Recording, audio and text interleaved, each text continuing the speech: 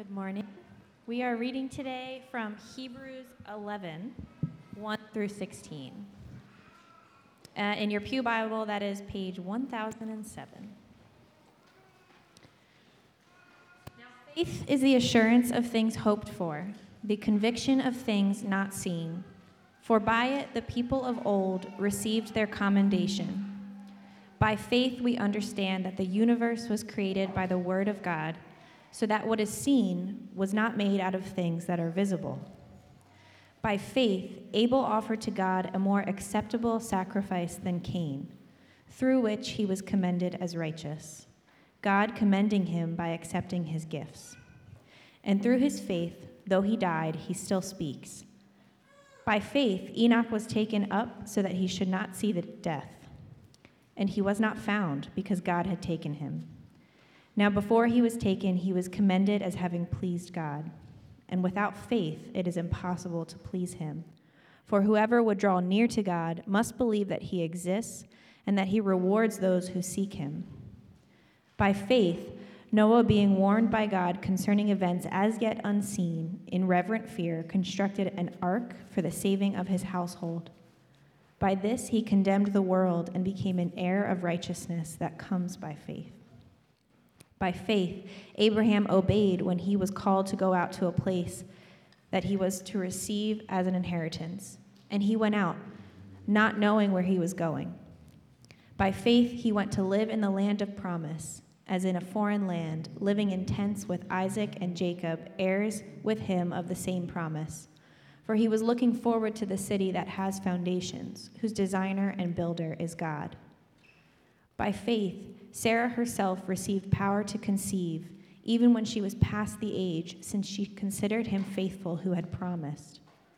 Therefore, from one man, and him as good as dead, were born descendants as many as the stars of heaven, and as many as the innumerable grains of sand by the seashore. These all died in faith, not having received the things, but having seen them and greeted them from afar, and having acknowledged that they were strangers and exiles on the earth.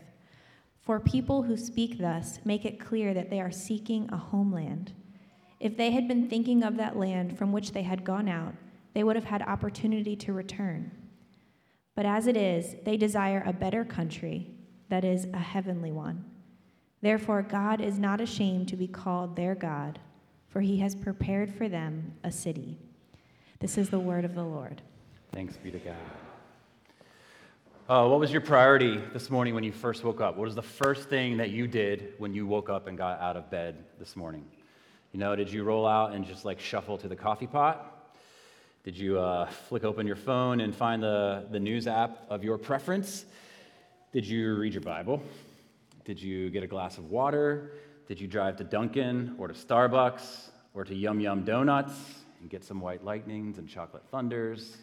The best of us, the best among us, definitely went to Yum Yums this morning. How did you prioritize your morning? What'd you do? Well, each fall, I try to lead us into a short series that helps us think about how to prioritize mission in our lives, how to prioritize Jesus' mission for our lives and his mission for the world. And so we're going to do that again this fall from various places in the New Testament, just a few weeks here together. I don't know if you've noticed my brand new accessory this morning. I'm wearing glasses. The reality is that I don't wear glasses, and I don't need glasses at all. I still have 20/20 vision. But in today's fashion economy, glasses frames have become an accessory, haven't they? These are black and pink, so even if I needed glasses, I probably wouldn't go with black and pink, but I was hoping you couldn't see the pink from all the way down there this morning. Listen to this article that I read recently. It says this: research from the College of Optometrists reveals that a high percentage of people believe that glasses either make them look smarter or appear more professional and businesslike. What do you think? Did it work for me this morning? Oh, man. Somebody had a quick no there. The article continues. So it'll come as no surprise that a massive 2 out of 5 would wear frames, whether required to or not, to get ahead at work and look fashionable at the same time. Apparently, it would not get me ahead here or look fashionable. The article goes on to quote a popular fashionista named Gemma. That's Gemma with a G, all right? She's one of those. She posits that when your frames are right, you look good and you feel good, and that equals confidence. So what's the secret to success? It's mostly in the face shape, but skin tone matters too, Gemma says. And so from Gemma, here are some hot tips for you this morning, Trinity. For oval faces, you can carry off bold styles, but always ensure your glasses are wider than the broadest part of your face. For square faces, rounder frames will soften your features. For round faces, angular, narrow frames will help lengthen your face. Thank you, Gemma. Truly, accessory frames have become a billion-dollar industry. Accessories, though, are take it or leave it, right? You could take these glasses or leave them. Apparently, to someone over here, I definitely need to leave them and not take them because you don't need them, right? You don't have to have them. I'm sure most of the people in here, the glasses that you're wearing, the frames that you're wearing, you have to have them. But our text today boasts something that is certainly not an accessory. You just have to have it if you would like to meet your Maker on good terms when you breathe your last. This is not just an accessory this morning. It's an absolute necessity, and it's faith. And we're going to briefly highlight three distinct aspects of faith from this text this morning. So take a look down at verse 6, if you will, and you'll note, first of all, that the first angle of faith is a necessity, not an accessory. Faith is a necessity and not an accessory. Look at verse 6. Without faith, it is impossible to please God. So it's not like take it or leave it. It's not something we strap on Sundays to ensure that we look the part.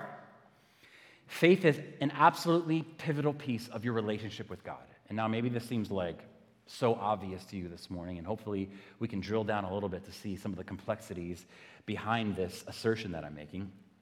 But you pleasing God is an impossibility without faith. Whatever that is, according to this text, you cannot please God without it. So we better do our best to understand what God demands of us, faith-wise at least. For the accessorizers among us, you can see without your frames. I could totally see just fine without these. I can see all of your faces smiling and making fun at me for my black and pink glasses. But without faith, you will never see God, is what this text says. Accessories are themselves oriented around an outfit often. You've got the brown frames with the brown shoes, with the blue shirt and the navy blue suit or whatever. You know, you're working all these things together to look just a certain way. But faith itself should never orient itself to anything. It's the opposite. Our lives orient around our faith. Our faith doesn't orient around our lives. It shouldn't, at least. Our lives orient to our faith. But how many of us this morning view our faith as an accessory to our lives instead? It's something that we sort of tack on to our lives, even as we continue on with whatever priority list that we have for our lives. Have you ever thought of your gifts, whatever they may be, your income, your strengths, your weaknesses, your job, your home address, your zip code, as something given to you by God to accessorize your faith? Your faith doesn't accessorize all those things. These things are given to you to accessorize your central identity point, your faith in the risen Son of God. God has given you all of those things to accessorize your faith, to make it attractive and appealing to a watching world.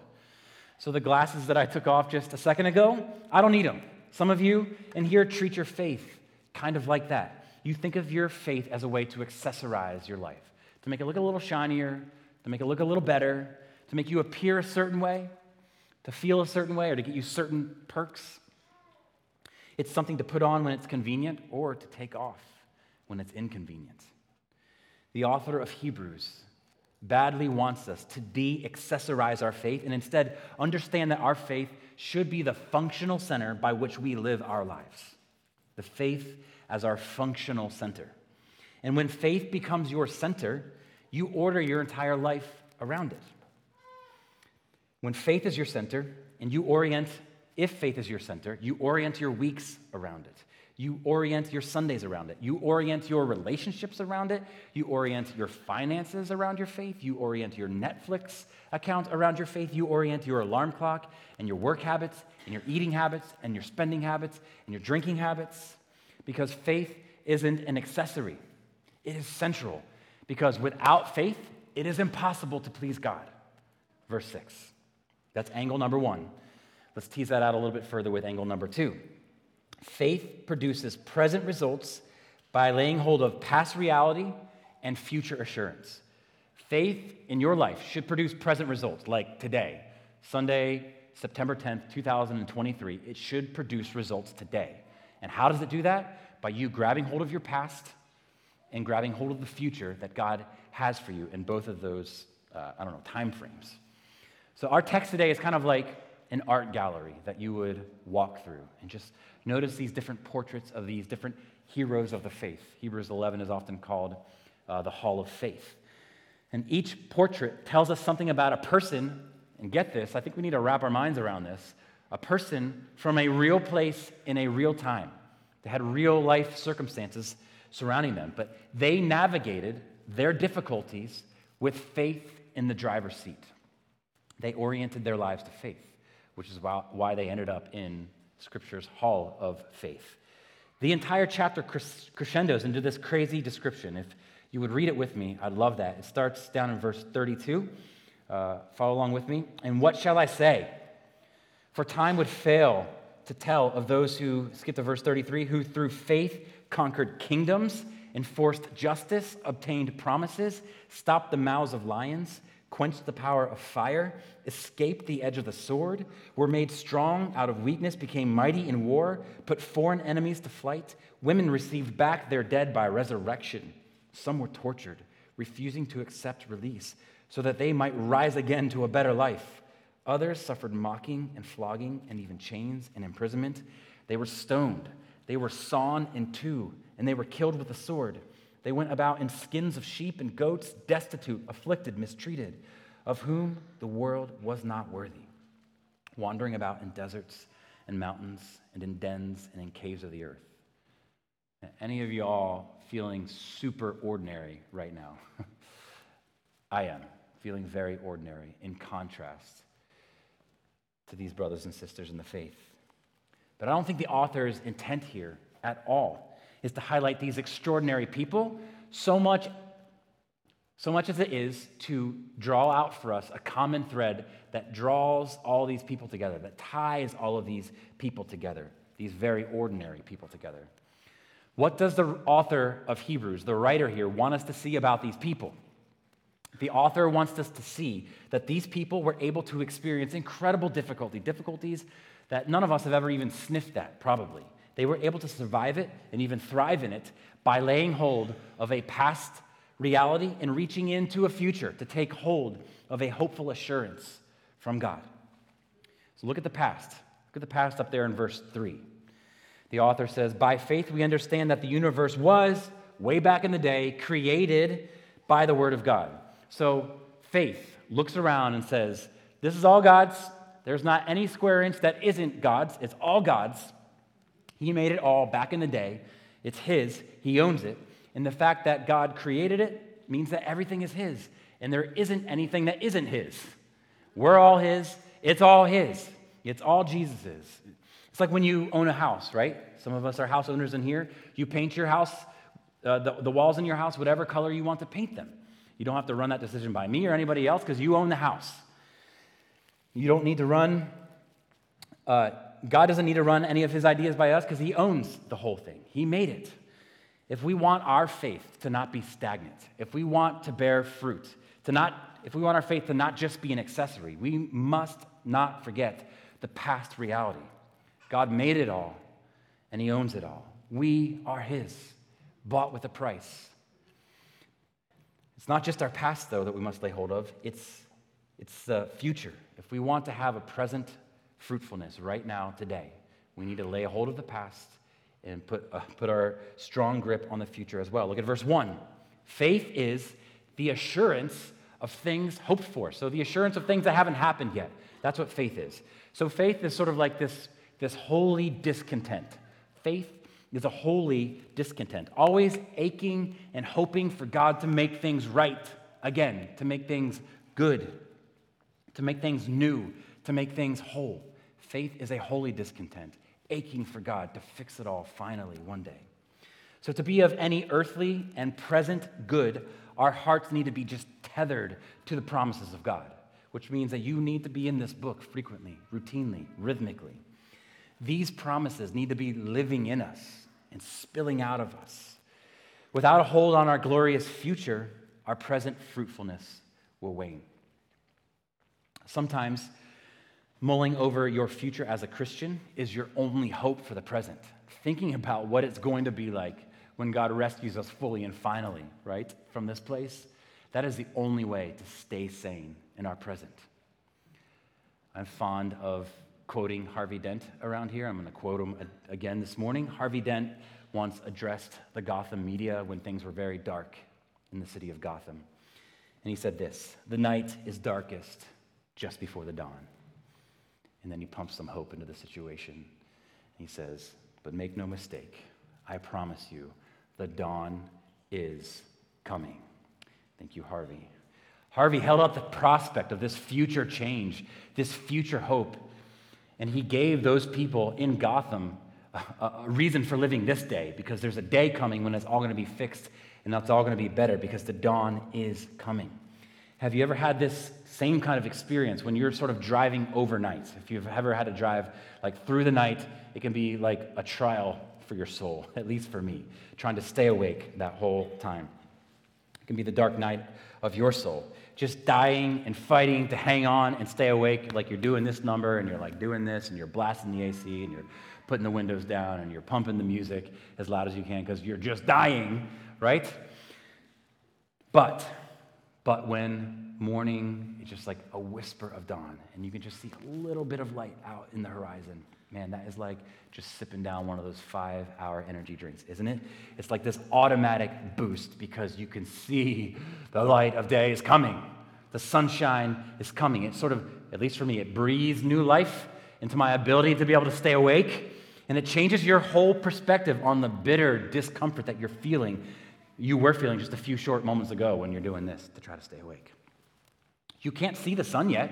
It's not there, but you can tell that the sun is coming because you can see evidence of its coming out on the distant horizon when it's lit up just a little bit. Your life right now, I don't know what you're up against. I don't know what you're going through. You might feel a bit like you're driving in the dark in the wee hours of the morning. You might be holding out hope right now that joy will dawn in the morning, and it just keeps not dawning, and it keeps being dark, and you keep being sleepy, and it just keeps being miserable, and you don't know what to do. In those moments, friends, can I say this? Your present usefulness is not being held at bay. You can still be useful in God's kingdom in those moments. Your usefulness can be on full display as you set your hopes firmly in the assured future of your King. Oh, you may not see him yet, just like you don't see the sun when you see the dawn out in the distance. But evidence is all around us that he has come and that he will return again in strength, in beauty, in glory. This is exactly how all the folks in Hebrews chapter 11 hung on through such challenging trials, because their faith was tethered to their future hope. They couldn't fully see it. They couldn't fully wrap their minds around it. It certainly wasn't tangible for them yet, but they held on through severe trial. Faith is the assurance of things hoped for. Do you think that these people here in Hebrews 11 were sustained by some kind of, I don't know what we would like to call it here, salvation prayer that they prayed decades before? They wrote a date in the front of their Bibles, and they said, "Yep, I'm good." No, they were pursuing the Lord in their present. And they were clinging to the past reality of his creating of them and rescuing them. And they were holding on to the future of God's glorious future rescue of them as well. They were sustained by the present reality of their faith that was reaching to the future and hanging on to the past. The thing to notice about these people is not their personality traits. It's certainly not their seminary training. It wasn't their upbringing. We are not told that Abraham was especially resourceful. We're not told that Moses was like this super charismatic leader. He wasn't. He had a stutter. Or that those who suffered well were born with some kind of extra dose of valor and courage. They weren't. The only thing that made them different from others was their faith. Without faith, none of these heroes in Hebrews 11 would have lived in the ways that they did and have impact the way that they had. But by faith, They lived with the power the world knows nothing about and gained a salvation that the world scoffs at. Because of their faith, verse 16 says, God is not ashamed to be called their God. What a sweet, beautiful description. So this text, for the many portraits that it boasts, isn't so much about the portraits of the people that you read about here. It's more about the frames around the portraits. Each portrait is framed by faith. In fact, this phrase is used close to 20 times just in this chapter alone. By faith, by faith, by faith. How did these ordinary Christians literally flip the world upside down? Why are we reading about them thousands of years later? Because they lived by faith. Faith was in their driver's seat. Not financial ambition, not climbing a corporate ladder. Faith, nearness to the Son of God. I think one of the implicit functions of this text is to demonstrate that our faith, your faith and my faith is lived out in real time, in real places, and really differently from one another. Just like it was for those in Hebrews 11. Each of these portraits in Hebrews 11 tells a different story. I don't know if you noticed. Some of them are super victorious. Some of them are very tragic. Some are strange. Some are violent. Some are transcendent. Each of these stories is packed with all different kinds of details. And this morning, we're kind of just breezing by these portraits together very quickly. Maybe there'll be a time to drill down a little bit more on each of them. But as we do, I challenge you, as we breeze by them, I challenge you to reject the idea that these were unique people in a unique time with a unique faith. It's simply not true. And I hope to tease that out for you, prove that to you in just a second here. But each portrait is rooted in real-life experiences of these people. And it's not mentioned here. You kind of have to read between the lines. But each of the people that we read about in Hebrews 11, each of them had a mom and a dad. They had hopes and dreams for their future. They had pets. They had kids. They got up for work. They came home from work. They had a favorite meal, a favorite drink, favorite restaurants, favorite parks. And yet, because of their faith, their lives still speak from the grave. Ordinary people whose lives still speak. So in your ordinary life, anything like mine, super ordinary, how might God be calling you to exercise the fruitfulness of your faith right now in your life situation? God's not calling you to build an ark, but he might be calling you to build community with the members in this church. That's going to require you, as we say often here, to be humbly vulnerable with one another and to be humbly transparent and intrusive into one another's lives. We have to be willing to go past the surface and really dig into one another's lives. How are you doing? Now, how are you really doing? How's your soul? God may not be calling you to be sawn in half. Can I get an amen on that this morning, right? But he may be calling you to proclaim the good, renewing news of the gospel to your coworkers, even if they shake their head, or give you a hard time. God may not be calling you like Abraham to leave your home and traverse the globe. He may just be calling you to exercise your faith across the street or at the gym, on your block, with your neighbors. God may never call you up to this pulpit week after week after week to open up the scriptures and share them. But he does want you to be faithful to disciple your kids day after day after day. We're just talking about ordinary, one foot in front of the other faithfulness. So if we are to see lives transformed in Abington, if we are to see the poor finding meaningful employment, and better yet, meaning in Christ, if we are to find the marginalized being loved into the light, the marginalized being loved into this space on our Sunday gatherings, at our Sunday gatherings, if we are to see addicts becoming worshipers, if we are to see thieves becoming givers, if we are to see deadbeat dads becoming engaged fathers, lusters becoming true lovers, racial discord transformed into gospel harmony, prostitutes becoming believers, if we're to see these empty spaces in the pews that you can see all around you, if we're to see them filled with people who are searching for meaning and for a reason, for existence and hope, legit broken people who are needy and they know it, if we want to fill in all of these spaces, we cannot outsource this or it will never get done. It is on us, Trinity, to exercise our faith in the very ordinary ways. if we're to see ourselves and our community transformed and renewed, we are going to need something other than just a Sunday-only kind of Christianity. Something other than just like an accessory that we tack on when it's convenient. Merely going to a place on Sundays never changed anyone's neighborhood on Mondays. Does your life accessorize your faith, or is your faith just an accessory to your already prioritized life, busy life? Our faith isn't an adornment for our Sundays. It is our oxygen for our everydays. Faith grips past reality and future promises of God for present usefulness. And then finally today, angle number 3 of our faith. Faith is all about its object, not itself.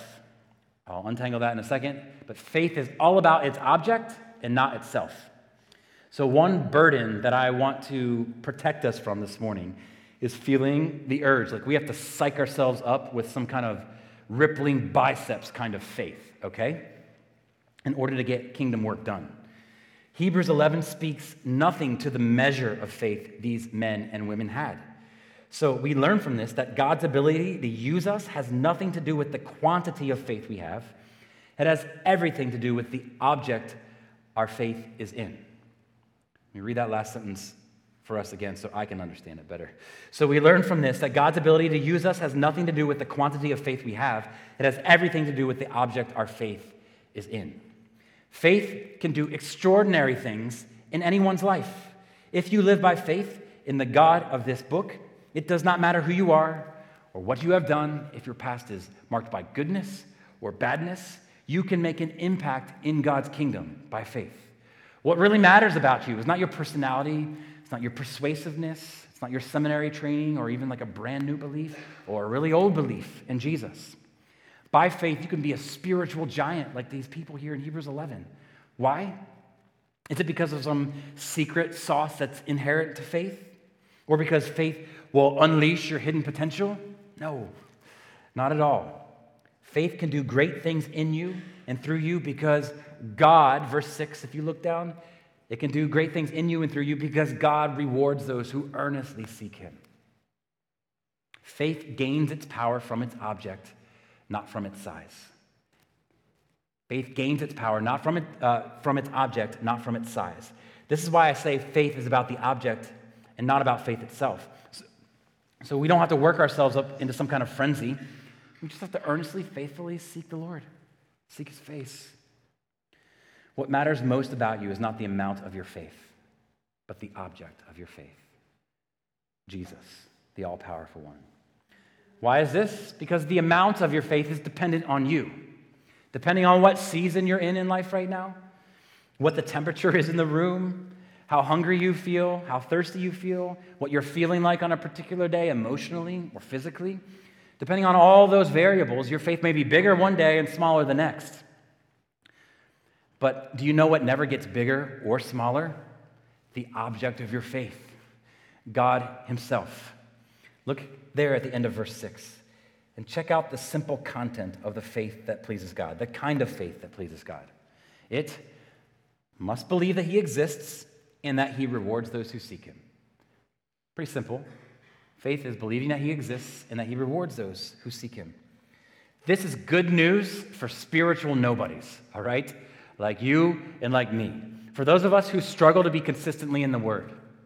For those of us who struggle to be consistently on our knees, begging God to help. For those of us who tend to hide our light under a bushel, like that old kid's song says when we were out in the marketplace. The simplicity of our faith is a gift from God. It must believe that He exists and that He rewards those who seek Him. So we must believe, Trinity, not only that this God exists, but that one of His core attributes is that He is a good rewarder of those who seek Him. This is the kind of faith that just like turned the world completely upside down in the first century in Hebrews 11. And this is the kind of faith that will make the renewing power of the gospel visible out there in Abington or wherever you live and work. So God's mission for our lives isn't rocket science, and it isn't complicated. It is simple faithfulness. It's just a life oriented around these central truths. God is real, God is good, and God rewards. Let me say that again for us.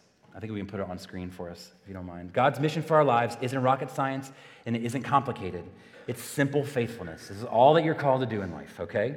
Just a life oriented around these truths. God is real, God is good, God rewards. Hebrews 11:6. Without faith, it's impossible to please him. For whoever would draw near to God must believe that he exists and that he rewards those who seek him.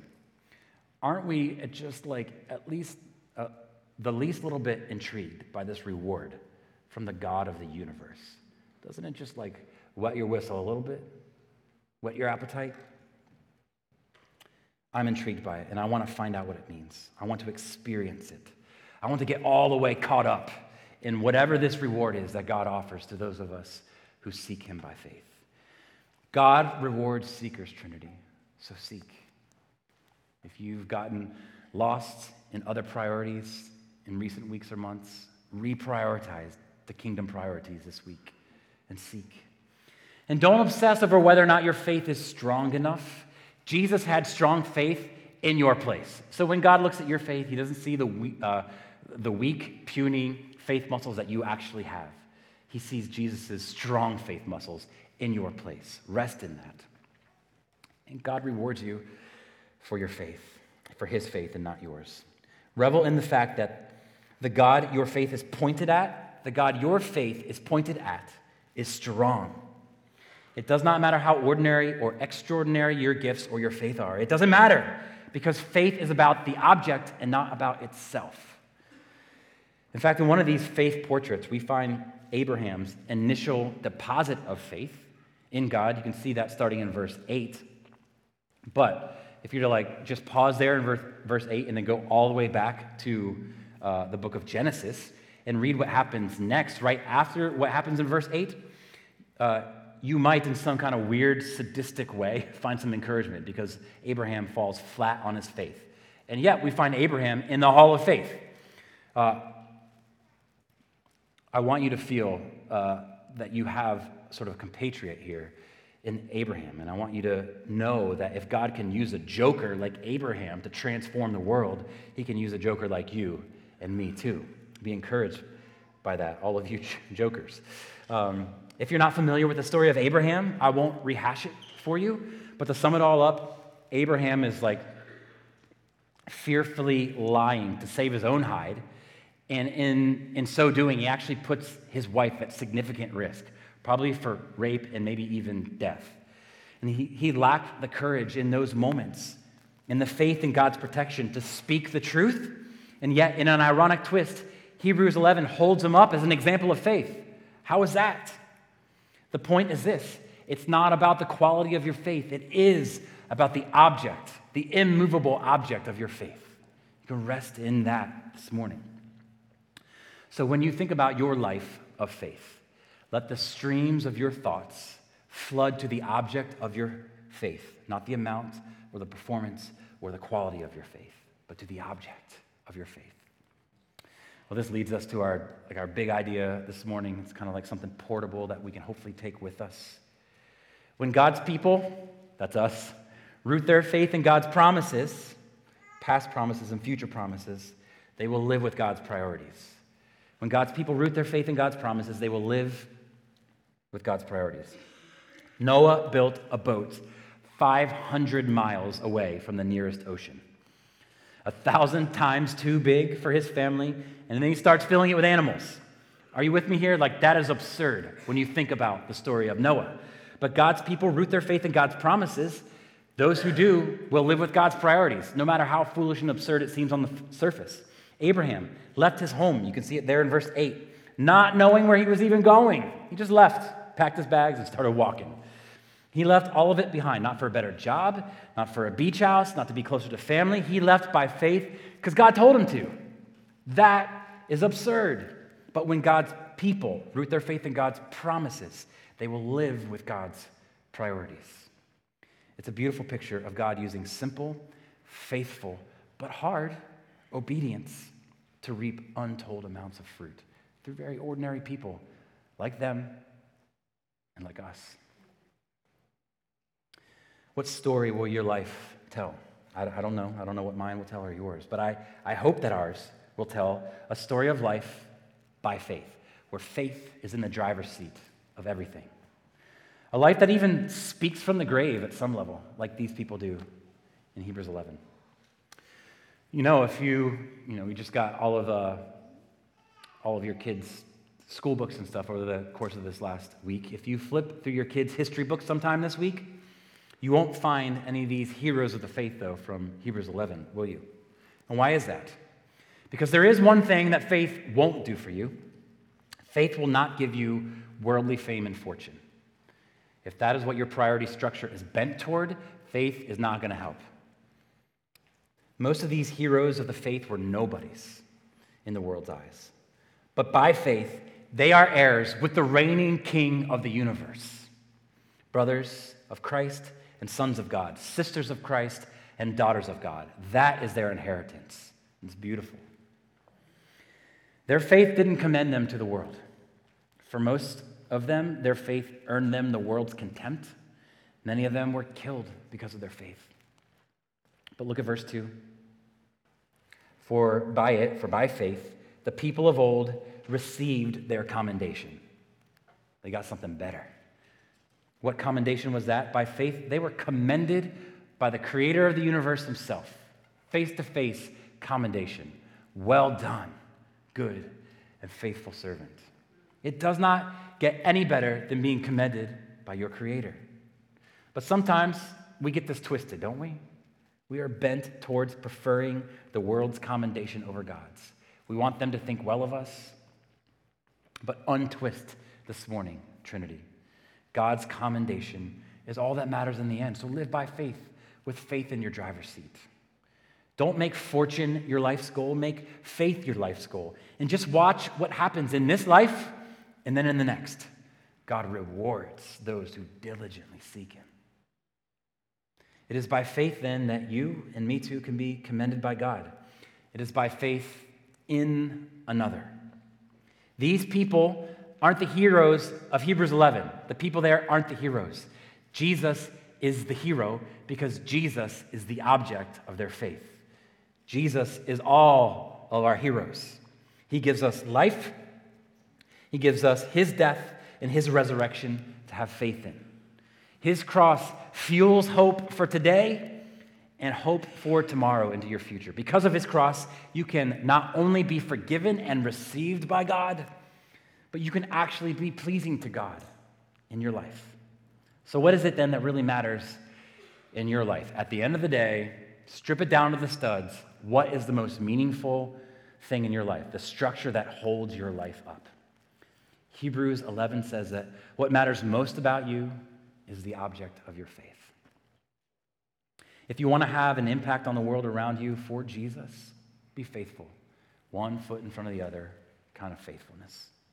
If you want your kids to remember you for anything, let it be that you were faithful. Let them see you in the Word. Let them see you on your knees. Let them see you in this place, engaging with your Lord. Help them see that without faith, it is impossible to please God. Do your morning routines reflect the infinite value of the object of your faith? Do our spending habits reflect the infinite value of the object of our faith? Do your scrolling habits reflect the infinite value of the object of your faith? Does your service to this church in one of the many ways that you can serve? Are you a member here and serving and giving your life to the lifeblood of this church? I hope so. If you need ideas about places you could serve, I've got plenty of them. Better yet, Janelle and Amanda have lots of ideas for how you could serve in this church right underneath us on Sunday mornings. Since it is true that without faith, it is impossible to please God, nothing is more important than flexing your puny faith muscles, okay? As weak as they are, because though your faith is weak, the object of your faith is strong, and he will not let you down. And when the object of our faith is strong, who can stand against us? No one. When God's people root their faith in God's promises, they will live with God's priorities. Lou Protnicki is going to come up and pray our prayer of application for us this morning. And then after that, if you're serving communion, you can come up and we'll dive into that portion of our gathering this morning.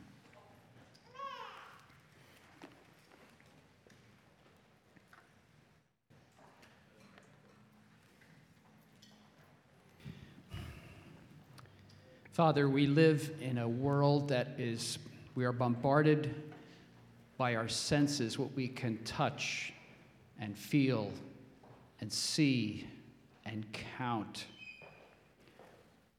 But you have reminded us, O Lord, that the most real things are the things that we cannot see, that we need to take by faith.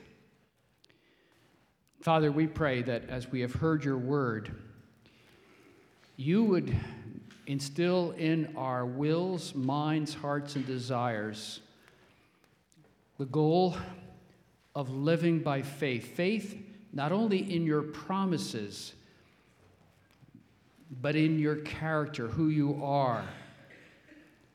That when we go through trials, disappointments, and losses, and even pain, that you are the God who is good and sovereign and wise and loving.